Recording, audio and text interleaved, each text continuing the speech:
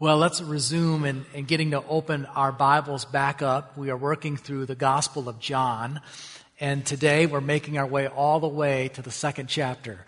We're in John chapter 2, and while you are turning there, I want to offer a personal word of apology to our church family or anyone who received an email that looked like that came from me. Did anyone get an email? Okay, you see all those hands, so you know what I'm talking about. Sometime this Thursday afternoon, into the evening, into Friday morning, I discovered that someone had got into my email and hacked it and was sending out all sorts of scam emails, imploring you to go out and purchase some vast amounts of gift cards and scratch them off and submit them back. And I am really sorry for that. That wasn't something I had sent out, but I know that many of you got that, and I'm grateful for the texts and phone calls and emails and say, hey, is this coming from you? I assure you it wasn't. It has gotten me thinking about the world that we live in today, that there would be someone that would exploit the love that a pastor has for a family, as well as a family has for their pastor, and try to make some money on that. As best I know, as fast as we could, we changed the password on that email. And I can't promise that it won't happen again, right? Because that's just how scams are. And maybe next month it'll be you sending me one.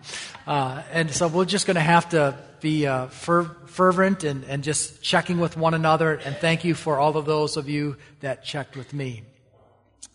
Well, today we're going to look at the first 12 verses here of John chapter 2 as we get to read of Jesus' first miracle as recorded here in the Gospel of John. On the third day, there was a wedding at Cana in Galilee, and the mother of Jesus was there. Jesus also was invited to the wedding with his disciples. When the wine ran out, the mother of Jesus said to him, "They have no wine." And Jesus said to her, "Woman, what does this have to do with me? My hour has not yet come." His mother said to the servants, "Do whatever he tells you." Now there were 6 stone jars there for the Jewish rites of purification, each holding 20 or 30 gallons. And Jesus said to the servants, "Fill the jars with water." And they filled them up to the brim. Then they said to them, "Now draw some out to take it to the master of the feast." So they took it. When the master of the feast tasted the water, now it had become wine, and did not know where it came from, though the servants who had drawn the water knew, the master of the feast called the bridegroom and said to him, "Everyone serves the good wine first, and when the people have drunk freely, then the poor wine. But you have kept the good wine until now." This is the first of his signs Jesus did at Cana in Galilee, and manifested his glory, and his disciples believed in him. After this, he went to Capernaum, and his mother and his brothers and his disciples, and they stayed there for a few days. This morning's message is on the topic of joy, and so I would like to pray for that. Father, as we look at these words here, we see a very joyous occasion of which people are gathering to celebrate a marriage. And it's a picture, I think, of how Jesus is now on the scene, and he has come to offer an abundance of joy. Lord, as we look at these words today, I pray that we would be able to see them, read them, understand them, and then say, how does my life compare with this joy? For those of us who've been experiencing it to the overflow, may there be a gratitude, a thankfulness that echoes throughout this day. Thank you for the joy that you have given to me. For others that are saying, I lack this, may there be some evaluation and just how is it that I might experience more of this joy in my life. And for those who have never trusted you, have been forgiven of their sins, have never tasted this joy, I pray that you would use the words of this passage of Scripture to usher into that new life for that person here today. In Jesus' name, amen. What is it that brings you joy? Is it when you've had your sins forgiven? Is it when you've seen answer to prayer? Is it when you've been in the Word and the Word has been in you and you are seeing God at work in you? Perhaps it's a loved one that you've observed and you're like, that person is really growing in their faith. Or maybe it's a day of rest or several days of rest when you're able just to be replenished. You're like, I needed that. My joy has been restored. As a father now of some sons, the way my joy is experienced is a little bit different. Oftentimes, I look at them and when they're joyful and when they're happy, that overflows onto me. I can think of a few occasions this past week where I was home with them and I was seeing them enjoy themselves and having a great time, and just seeing them have a great time made me joyful and satisfied as well. Just yesterday, we were driving towards a football game, and a few of the boys were in the middle seat, and they were just cutting up and laughing. And even though all I really wanted was a nice, quiet ride in the countryside, I couldn't help but say, I'm grateful for the joy, the happiness that they are experiencing right now. Here in John chapter 2, we see a joyous occasion. People are gathering for a wedding. Now, I've had the privilege of presiding over a number of weddings, and I like to do this. A part of it, I think there's something sinister within me, is I like to see people squirm a bit, because most of us are not formal, right? We're very informal, but weddings most of the time are formal. And so you have this beautiful bride that gets to be Cinderella for the day, this magnificent flowing dress with her hair done and makeup professionally applied, as well as her nails. And then there is this guy, this groom that's all dressed up as well, and he kind of looks like a monkey in that suit because it's so unnatural for him to wear this, and he's up there dripping sweat with all of his buddies, and they're like, this looks so awkward, this looks so weird. And then you have the rehearsal night, which is often that Thursday, and usually there's some tension that goes off there, maybe between mother-in-laws, and then you have the service itself, and you have the little girls that are coming up and delivering flowers, and it's not unusual for one of them to get about halfway up the aisle and look around and say, I'm out, and just go off to the mom, or that man is supposed to be responsible for the ring, and it's not unusual for the exchange for there to be a fumble or something like that. And so there's all this tension because it's just so formal. It's not things that we are used to. And if you get out of the wedding service alive, who likes to stand in front of people in public, it's not unusual to see people faint or whatever. If you get out of there alive, then there's always a reception. And something can happen during the reception, right? Particularly if you're trying to do it on a shoestring budget. And who doesn't want to do that? Well, maybe you run out of food. And that's exactly what we see here in the second chapter of John. Now, I will remind you that this wedding in this culture is a little bit different than ours. There's like 4 different phases of it. The first is this. There's this arrangement made between the young man and the bride's family. The young man goes over and he pays a price, a little price to purchase this woman. He pays the woman's father. And they enter into a covenant, and that covenant is binding. In fact, if they break it off, there's a word for that. It's called divorce. The second phase is 12 months. That young man will go back to his father's home and he'll prepare that house for his bride. And so he's trying to get that house ready. He's trying to get the finances in order so that in that day, that glorious day, bring that woman back to the house. So the third phase is maybe 12 months later. He goes unannounced with his buddies, and they announce to the bride that they are there. And there's this wonderful parade that takes place where he grabs the bride, or ushers the bride, maybe a better way of saying it. And they escort their way around their community, and there's the prominent men there that are offering their words of blessing on this marriage. And then the fourth phase is when that bride and that groom make their way to his father's house. They consummate that marriage, and then they have a reception. Now, the reception is just not a Saturday evening. That reception is typically 7 days. It's a full week party. And that's what we see here in this passage. So let's just work through these verses. This outline, I think, is very straightforward. In fact, maybe when you learned how to study the Bible, you had these three headings. The first is observation. The second is explanation. And the third is application. So let's first look at the observation, and we're just going to run our way through these verses. Verse 1 says, on the third day, there was a wedding at Cana in Galilee. The third day, we want to go back to what we covered last week, and that is when Jesus came to Galilee, he found Philip, and Philip found Nathanael. So 3 days after that, Jesus found himself in this little community called Cana, which is about 8 or 9 miles north of Nazareth. And the mother of Jesus was there. Now, as you read that carefully, you're like, hey, someone's missing, right? And who is that? Joseph. We don't see anything more about Joseph after the Christmas story. Most Bible teachers believe that that's because he must have died. Verse 2 tells us Jesus also was invited to the wedding with his disciples. Unlike John the Baptist, that was a recluse, that he was by himself, not in the public, Jesus is right in the community.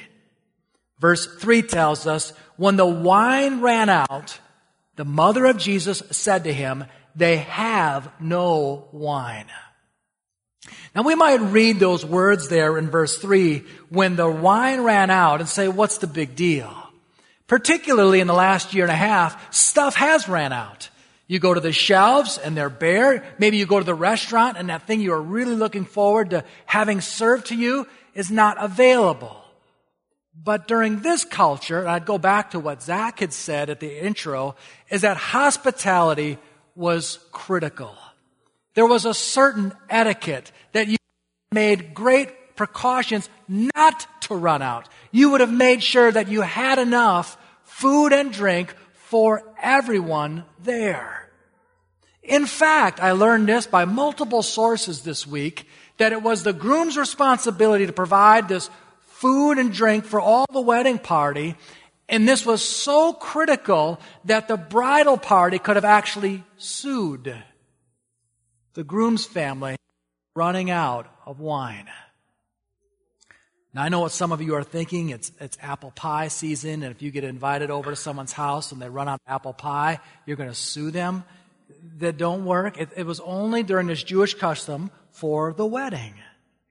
But this was serious. And then it says here, the mother of Jesus said to him, they have no wine. You wonder if, as she said this, did she wink? As if to say, now's the time. What I really want you to do now is identify who you really are. Are you telling me that Mary knew who Jesus was? Certainly. You remember the Christmas story when the angel Gabriel came to her and announced to her that she would be having this child. And she said to the angel, how is it possible that I could have this child? I've never been with a man. In John 1:35, it says, and the angel answered her, the Holy Ghost, the Holy Spirit shall come upon you, and the power of the highest shall overshadow you. Therefore, also the holy thing which shall be born in thee shall be called the Son of God. It was announced to her that she would give birth to the Son of God. In chapter 2 of Luke, the shepherds were out in the field one day, and the angel came to them and says, for unto you is born this day in the city of David a Savior, which is Christ the Lord. The shepherds would come and tell that to Mary. Simeon in Luke chapter 2, this prophet blessed Jesus and said, behold, this child is set for the fall and rising again in many in Israel, and for a sign which shall be spoken against.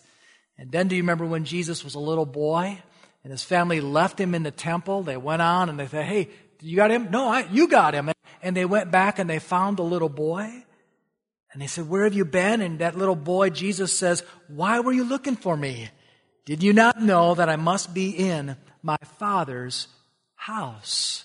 And so she looks to Jesus and says, hey, they have no wine. There was one other thing that might have propelled her to say, Jesus, now is the time to announce who you are. And that is this. You see, there was a stigma attached to Jesus and Mary and the family ever since he was born. It comes out in John chapter 8, verse 41, where Jesus is in conversation with a few men, and when they say to Jesus, hey, we are not illegitimate children. There was a reputation around Jesus that he was born illegitimately. And I imagine for Mary, it would have been pretty good for her to get removed from that cloud. And so she says to Jesus, hey, they're out of wine. And wink, wink, maybe now's the time for you to identify who you are. Now, here's what we see in verse 4. And Jesus said to her, woman, what does this have to do with me? Now, boys or young men or men, if you called your mother woman, how would that go for you? I mean, if my mom called me on my birthday and says, Chad, I'm just calling to wish you a happy birthday, and I said, what do you want, woman? So there's a little cultural gap here for us. This word woman here is the equivalent of the word ma'am. In fact, we see this word of being used of the woman at the well, but it's also used when Jesus is hanging on the cross and he looks down at the writer of this gospel, John, and he looks at his mother, Mary, and he says to her, woman, behold your son. I'm going to die. John, I need you to take care of my mother. It's the same word. It is a word, maybe not the most intimate, but it still is a word that is polite and respectful. So he says, woman, what does this have to do with me? I think what we have here in verse 4 is a turning point in his relationship with his mother. He is now all about his father's business. The timing is not exactly right. He says that in verse 4, my hour has not yet come. This phrase, my hour, is beginning here, but it's going to be carried throughout the Gospel of John. My hour, the hour has not yet come, and now the hour is at hand. The word hour is in reference to the time in which Jesus will be crucified, will be handed over and give up his life to forgive you of your sins.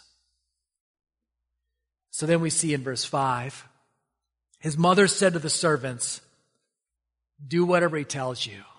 The word servant here is not the word doulos, which is the word slave. It's the word diakonos, where we get our word for deacon. Very likely, this is a small little community, Cana. These are a bunch of volunteers. It'd be very similar to the weddings that we have around here. Hey, I can't hire this really fancy catering business, so what we're going to do is we're going to have volunteers pull this thing together.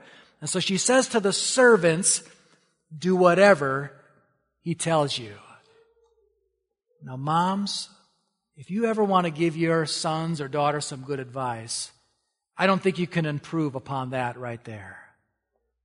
Do whatever Jesus tells you. In fact, I was thinking that right there I need to set aside for Mother's Day. That could be a great Mother's Day message right there. You know, we live in a community that values Mary more than we do. In fact, there are people that actually pray to Mary. And there's statues of Mary in yards or in people's homes. And I'm here to tell you that she was a godly woman, but she also was a woman. And we saw that, didn't we not, when it was announced to her that she would give birth to this child, in this wonderful song that she goes into in Luke chapter 1. She says in verses 46, 47, "My soul magnifies the Lord, and my spirit rejoices in God, my Savior." She refers to God as her Savior. Now, why would you need a Savior unless you had sin? So Mary was a sinner like you and I, and she needed to be saved from the sin. I had this great professor in school, Dr. Sanchez, and he spent a lot of time witnessing to Catholics. And one of the things he taught us in that class was to say, here's a wonderful passage here in John chapter 2. When you're visiting with that loved one that is attached to the Catholic Church, show them what it says right here. And Mary said, whatever he says, do. And you can show them that with a nice Catholic Bible and say, now what does Jesus say to do? And you could follow the thread of the gospel in his ministry. So whatever he says, you go ahead and do that. And moms, you know what that might mean? It could be one day that little boy or that little girl says, I believe Jesus is calling me on the other side of the world to share the gospel over there. You know what that means? You might not see your grandkids, but once every couple of years. Would you say, whatever he says, do it? This is the advice that Mary gives to the servants. Now it says here in verse 6, now there were 6 stone water jars there for the Jewish rites of purification, each holding 20 or 30 gallons. We would read in other places of the scriptures, like Mark chapter 7, verses 3 through 4, that there was a ceremonial ritual, that the Jews were so superior to the Gentiles that they would do this ceremonial washing if they were ever out in the community, and they'd come in and they would clean themselves, where there were 6 massive water jars made of stone, not earthenware, because that could be contaminant, but they were so massive that they were 20 to 30 gallons. Now those of you who like math, do the math for me. 6 times 20 is what? 120. Or 6 times 30 is what? 180, right? So can we cut it in the middle and say 150 gallons? And verse 7 says, Jesus said to the servants, fill the jars with water. And they filled them up to the brim. Well, I'm really grateful for that little phrase there, filled them up to the brim. Why is that significant? Because they would have just kept it a few inches from filling it up. It could have been accused of someone coming by and filling that water with just a little bit of wine that was strong, and it changed everything, so it tasted like it was wine. But it was filled to the very brim. Verse 8 says, and he said to them, now draw some out and take it to the master of the feast. So they took it, and when the master of the feast tasted the water, it had now become wine, and he did not know where it came from, though the servants who had drawn the water knew. The master of the feast called the bridegroom. So you have the master of the ceremonies, the MC. And he said to them, verse 10, everyone serves the good wine first. And when the people have drunk freely, then the poor wine. But you have kept the good wine until now. So the first miracle is this 150 gallons of water being turned into sweet wine, the best tasting wine. Verse 11 says, this is the first of his signs. You know, there are some ridiculous books out there called the Gospel of Thomas. You've probably heard of that. These are books that have been argued that these were written around the same time as Jesus or the Gospels. And so the Gospel of Thomas, this false book, we should not see it as authoritative, has stories of which Jesus was a little boy, and he took these clay pigeons and he breathed air into them, they flew away. There's another story of Jesus coming upon a boy as Jesus was a boy and cursing that boy, and he died, and then he would go and raise him to life. I think there's even a story there of a man with an axe, and he was swinging the axe and hurt his foot, and Jesus healed that man's foot. All these took place as Jesus was a boy, according to the Gospel of Thomas. But it actually contradicts what we see here in the Gospel of John, verse 11, when it says this, the first of his signs. So whenever we see a contradiction there, we always stand on what the Scriptures have to say. Jesus did this in Cana of Galilee and manifested his glory, and his disciples believed in him. So that's just an overview. That's some observations. Now let's consider some explanations. Number one, Cana. Jesus is from God and for the people. His first miracle is in this small, obscure town where there are ordinary people. You might think if you're really going to launch a ministry, you ought to do it big. Do it in the capital city. Do it with flash where a lot of people can see and you can quickly draw a crowd. But this first miracle, as you see, is actually done in secret. It's more quiet and intimate. This morning, you may feel overlooked, but Jesus sees you. And he is still doing wonders in normal people's lives today. He takes hopeless lives that are dry and thirsty and provides for them satisfaction and joy. The second explanation that we see here is in marriage. Jesus approves and celebrates marriage. I think it's noteworthy that his first miracle is actually at a wedding. Jesus is concerned about your marriage. Jesus values your family. When one attends a wedding, they approve of this man and this woman getting married. They are endorsing it. And Jesus still does wonders in marriages today. He still does wonders in your family today. He can turn a man or a young person's hard heart and he can soften it towards their wife, towards their husband, towards their mom, towards their dad, towards their siblings. He's still working wonders in our families today, healing hurts and establishing oneness. I'm grateful for Zach and Kelly and them opening their home to provide a marriage small group on Sunday evenings to see that and display. The third explanation we see here is the signs. The purpose of Jesus' miracles is to prove that he is God, that we would place our trust in him. Did you see that that's what took place? At this time, there were these 5 disciples, as we see that they accompanied him there in verse 2. And those 5, we saw last week, was Andrew. There was the author of the Gospel of John, John. Andrew's brother, Cephas or Peter. And then we saw in verses 43 through 45, Nathanael and Philip. So there are those 5. But when we come to the end of this miracle in verse 11, it says, and his disciples believed in him. When we see a work of God, our faith is deeper, more trust in him. And that is the whole purpose of these signs. John 20, verses 30 and 31. Now Jesus did many other signs in the presence of the disciples, which are not written in this book, but these are written so that you may believe that Jesus is the Christ, the Son of God, that by believing you may have life in his name. It is interesting that in the Gospel of Mark, according to my count yesterday, there are 18 miracles. According to Mark, there are 15 miracles.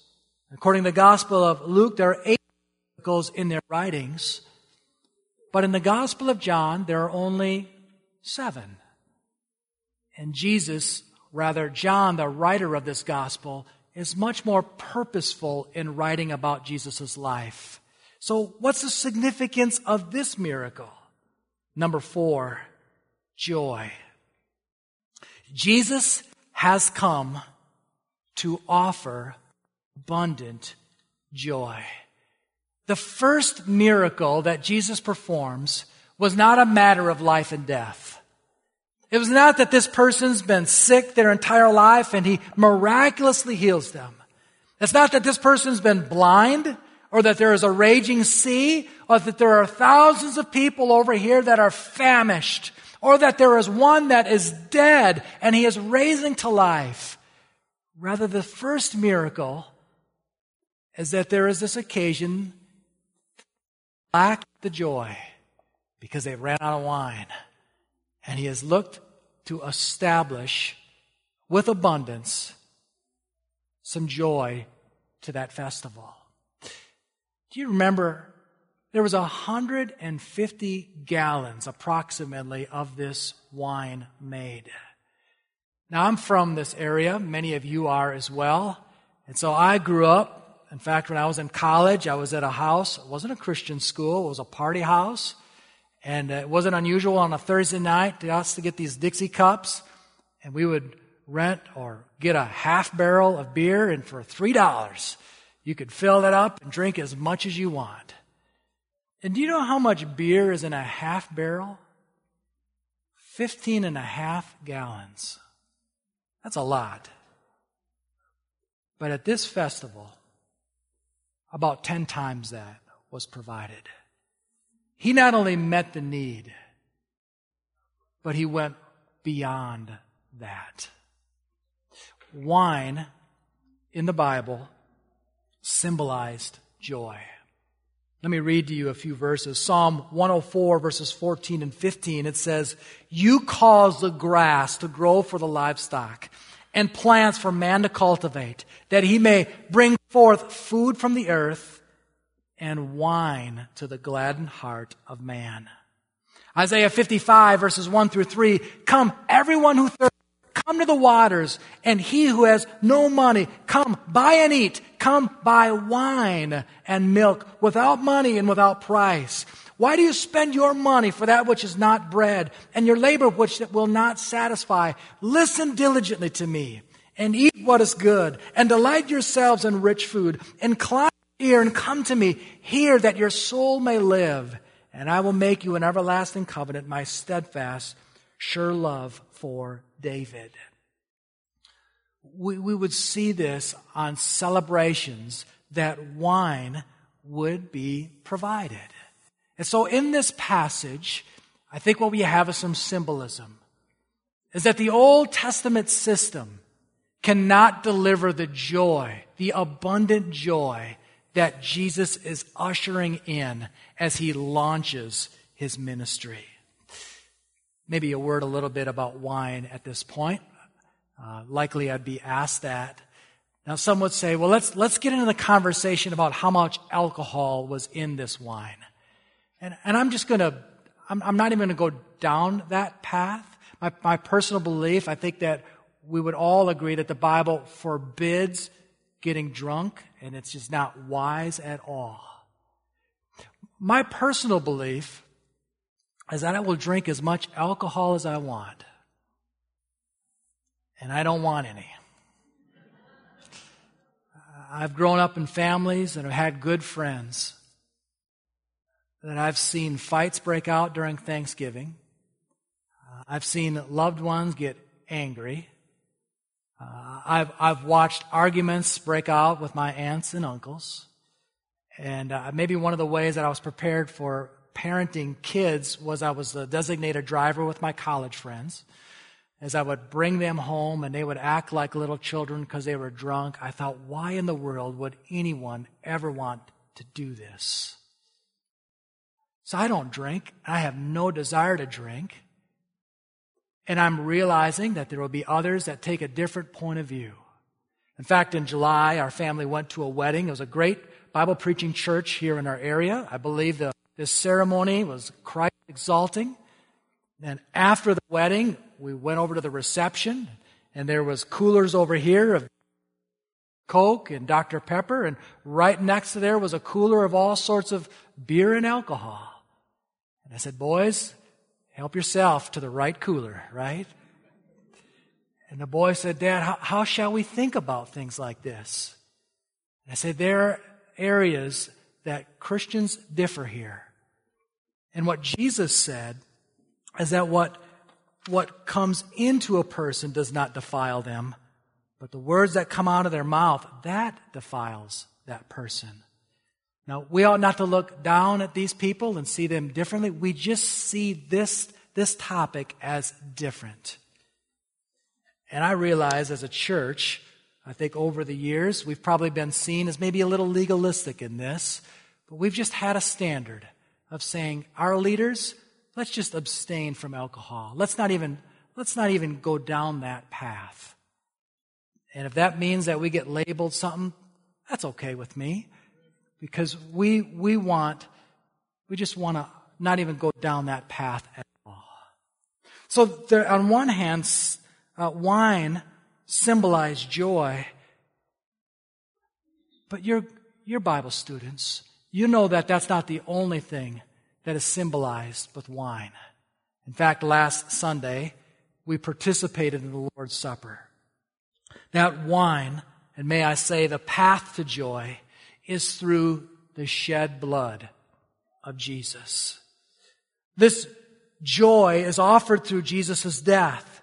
Wine not only symbolized joy, but it also the blood of a sacrifice, the Lord's Supper. Jesus said on the night that He instituted the Lord's Supper, "This cup that is poured out for you is the new covenant in my blood." So you have the observations, you have the explanations. Now let me just give you quickly the application. And here it is. Do you know Jesus and this abundant joy that He provides? How is it that one could experience this joy? He come to provide joy. I think as we look through the Scriptures, we see some patterns. Joy, blessedness, comes when our sins are forgiven and we confess our sins. Are you in an ongoing relationship with Jesus where you're confessing your sins? In the Bible study I was in this morning, the teacher spoke about having a clear conscience before the Lord. A clear conscience, I believe, is a pathway to joy in your relationship with God. Are you walking in freedom from your sins? Are there patterns of pet sins that you are allowing in your life? If so, I think that's going to kill your joy.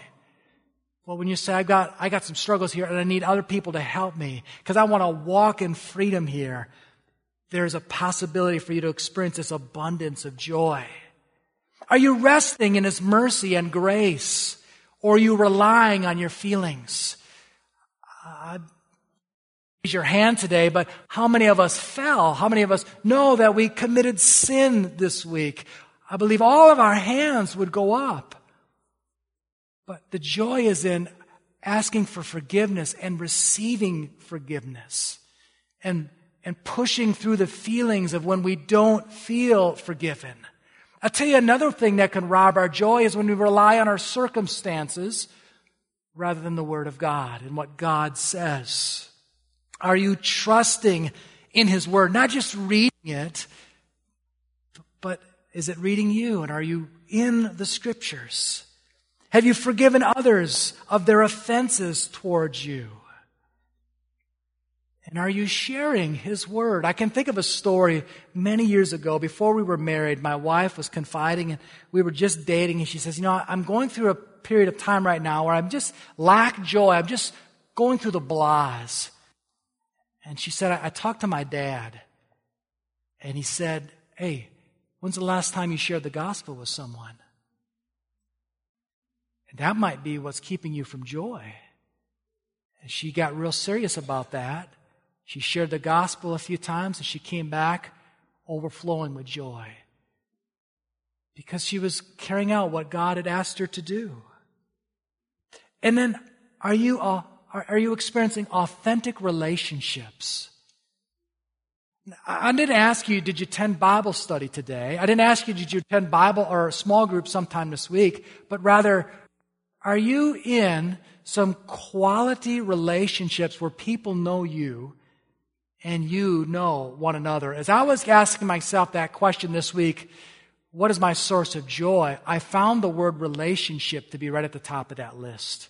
My relationship with God, my relationship with my close friends, my relationship with my wife, and my family. Here's where I'd like to end today.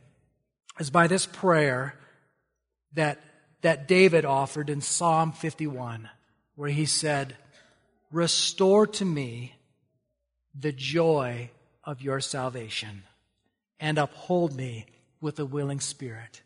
We've worked through these verses here in the first part of John 2, and we're confronted with joy. Jesus has come to bring an overwhelming joy, a joy that will knock your socks off. And just ask yourself right now, is that your life? I'll give you a really challenging homework assignment. I did this once. I once asked one of my boys, "Do you see joy in your father's life?" And you know what he said? No. That was convicting. And that got me serious. And I would tell you that this is an ongoing fight, a pursuit of my life. Joy is not only a gift that God gives, a fruit of the Spirit, but joy is something that is to be cultivated in our life. So let's just take some time today, right now, as Miss Jean comes. And I'm hoping that this would not only be a time of prayer at the end of this sermon, but it would be something you would carry with you through this week. Just ask yourself those questions that are related to the application. Are you experiencing this joy? For some of you today, you're saying yes, and I rejoice with you.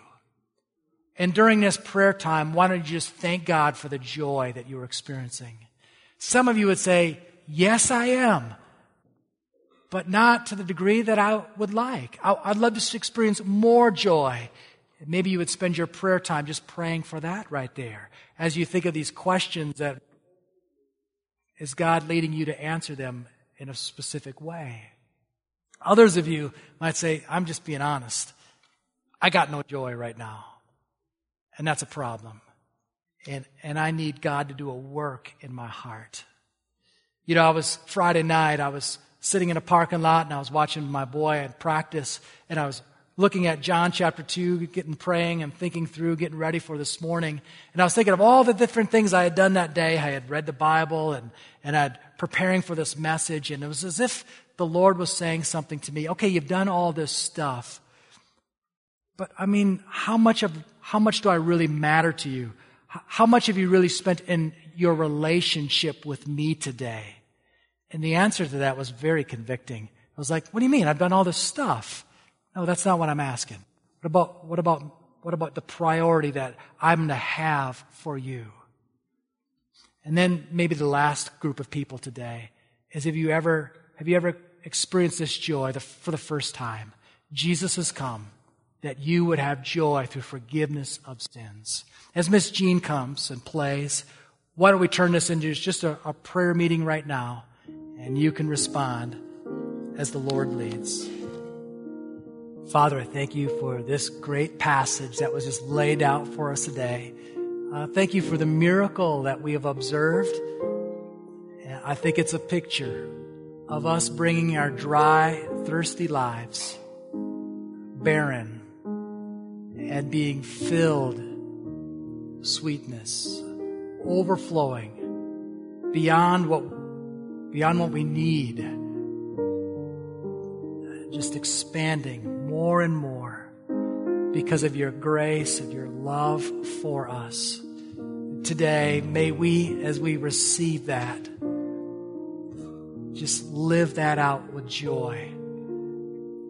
And whether the circumstances are not of our choosing, whether our feelings do not always align with that, whether it's been a rough week, help us today to take the joy that's been provided for us and say, by faith, I'm gonna stand on that. Now, if there are things in our life that need to be confessed, conversations that need to be had, if there's things that need to be done, may we do that. And we thank you for this gift that has been given to us. In Jesus' name, amen.